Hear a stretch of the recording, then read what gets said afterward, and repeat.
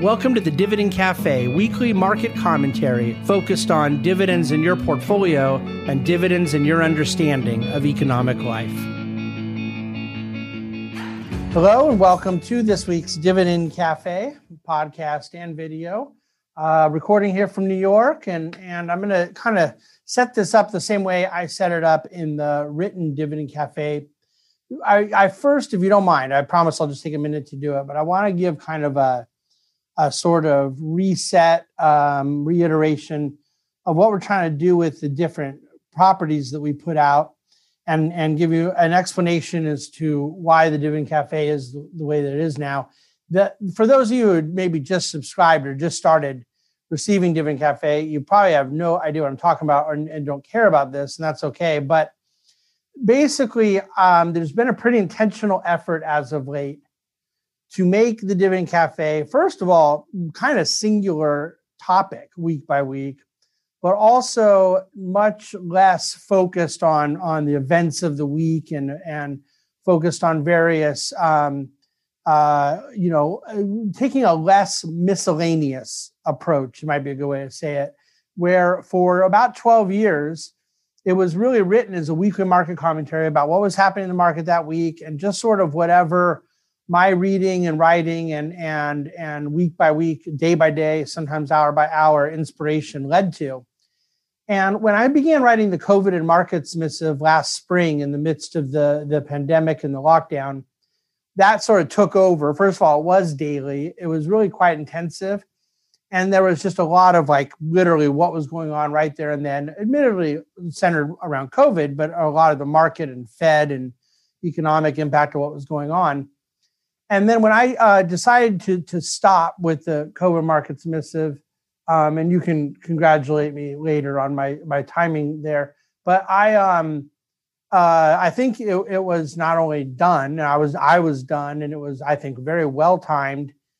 But I did make the decision to continue with the daily communique, and that is what the DC Today is. And I hope most of you that read Dividend Cafe are also receiving and reading the DC Today, but we don't do a daily podcast around it just because of time and labor intensity. So if all you do is watch the videos or listen to the podcast, you don't get those daily market, discussions and ad hoc news events and economic updates and things. And yet we do provide that every single day in written form with the DC Today. So the Dividend Cafe then, it allowed me to kind of reframe it, reconstruct it a little, and to do so around what I wanted to be and still want to be, a kind of topic that I think is more than just what's particularly relevant right then and there. Less market sensitive and calendar sensitive and news cycle sensitive and more evergreen, sometimes philosophical, sometimes less so, but things that I believe are pertinent and valuable for investors. And I'm sure that there will be weeks that I miss the mark, and there will be weeks that maybe I don't miss the mark for some, but do miss it for others. There's a lot of subjectivity into what people will like and benefit from, and I get that. I'm pretty thick-skinned about this now. But it's just very different than when I began writing it. And some of you have literally been reading since day one back in the fall of 2008, 12 and a half years ago when this began, where it was really intensely, purposely focused on what was happening that day, that week, in markets. So it's been, 6-7 weeks of Dividend Cafe being really kind of just a single topic extrapolation of something that I think was really important. A couple of them became two-parters, but that whole kind of all over the map, a little emerging markets here, a little bond yields there, that type of thing, we're kind of doing more day by day in the DC Today. So I guess if you are only a podcast or video participant, then the DC Today written is something you might want to consider. But to the extent that what you're getting out of us on a weekly basis with the podcast and video is now this, well, that is the reason. This is the reason. In terms of this week, what I'm about to go through here is the topic that really kind of struck me this week and allowed me to just sort of type away. I kind of began it on Thursday morning and finished it here this morning, Friday. And I think it's a very important point, and I hope that I'll effectively communicate it for you guys that are watching or listening right now. But then at dividendcafe.com, I also sort of went into the old school of like what I called odds and ends. There's some stuff on federal spending. There's some stuff on emerging markets, on bond yields, a few different categories that I don't think were really fit for DC today, but that I really wanted to communicate and whatnot.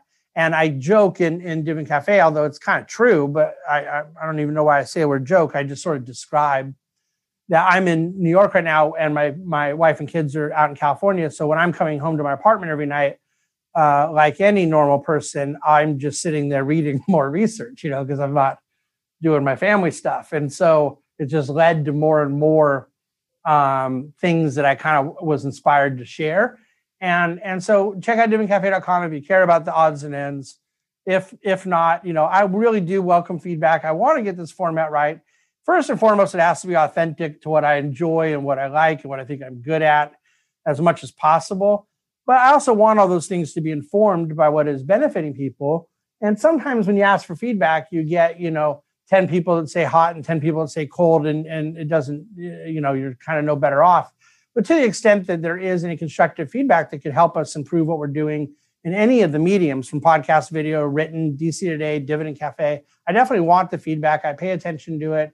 I get a lot of good counsel from my team. We have, a whole communications department and a client experience department that provide a lot of feedback. But I don't think there's a set formula. All I've ever done is just kind of what felt right.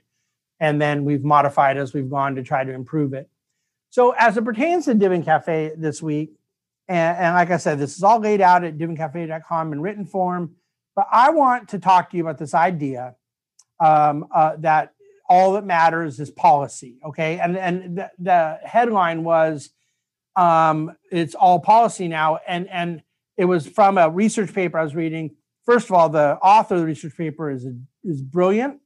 The research house that he works for is indispensable in my process as an investment professional. I read their material religiously, hundreds of pages a week for years.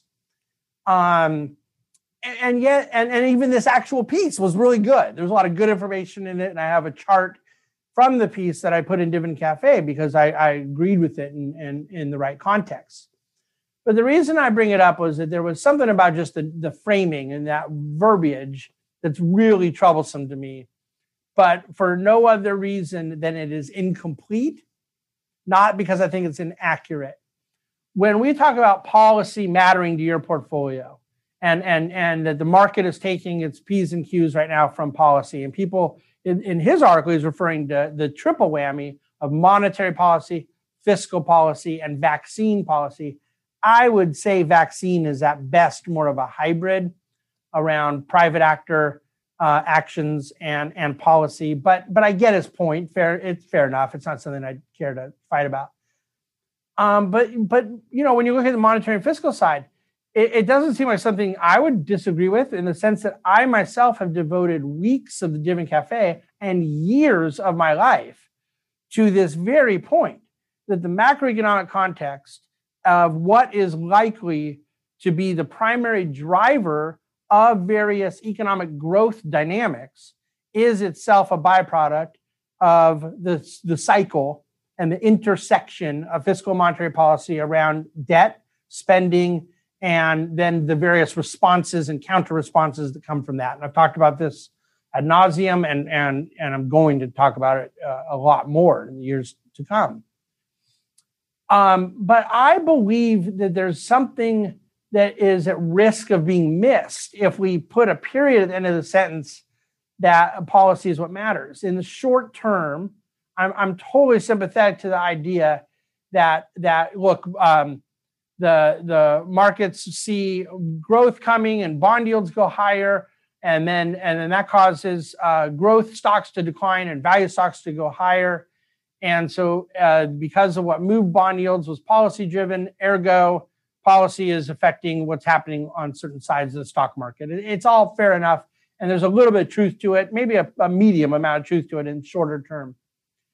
But see, I think we have to understand the cart and the horse here.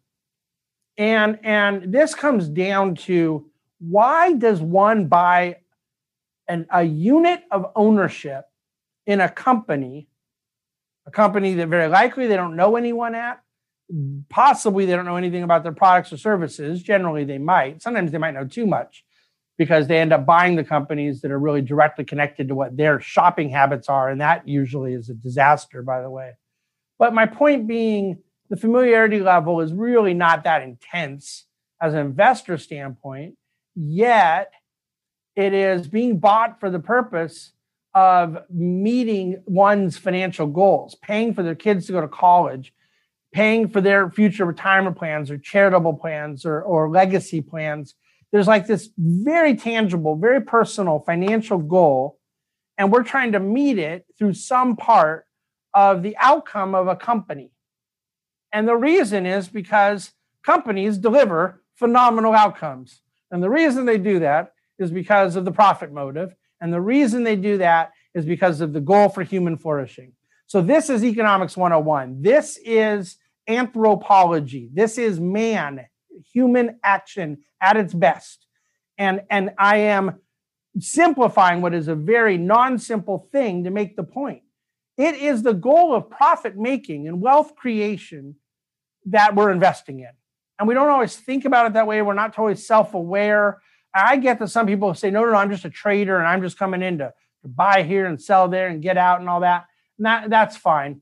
But the world that we are in at the Bahnsen Group is in buying sustainable enterprises that have the ability to sustain a profit growth. And I get and agree that policy impacts that process. First of all, monetary policy that can affect bond yields affects the valuations that the prices of these companies that are creating profits will trade at.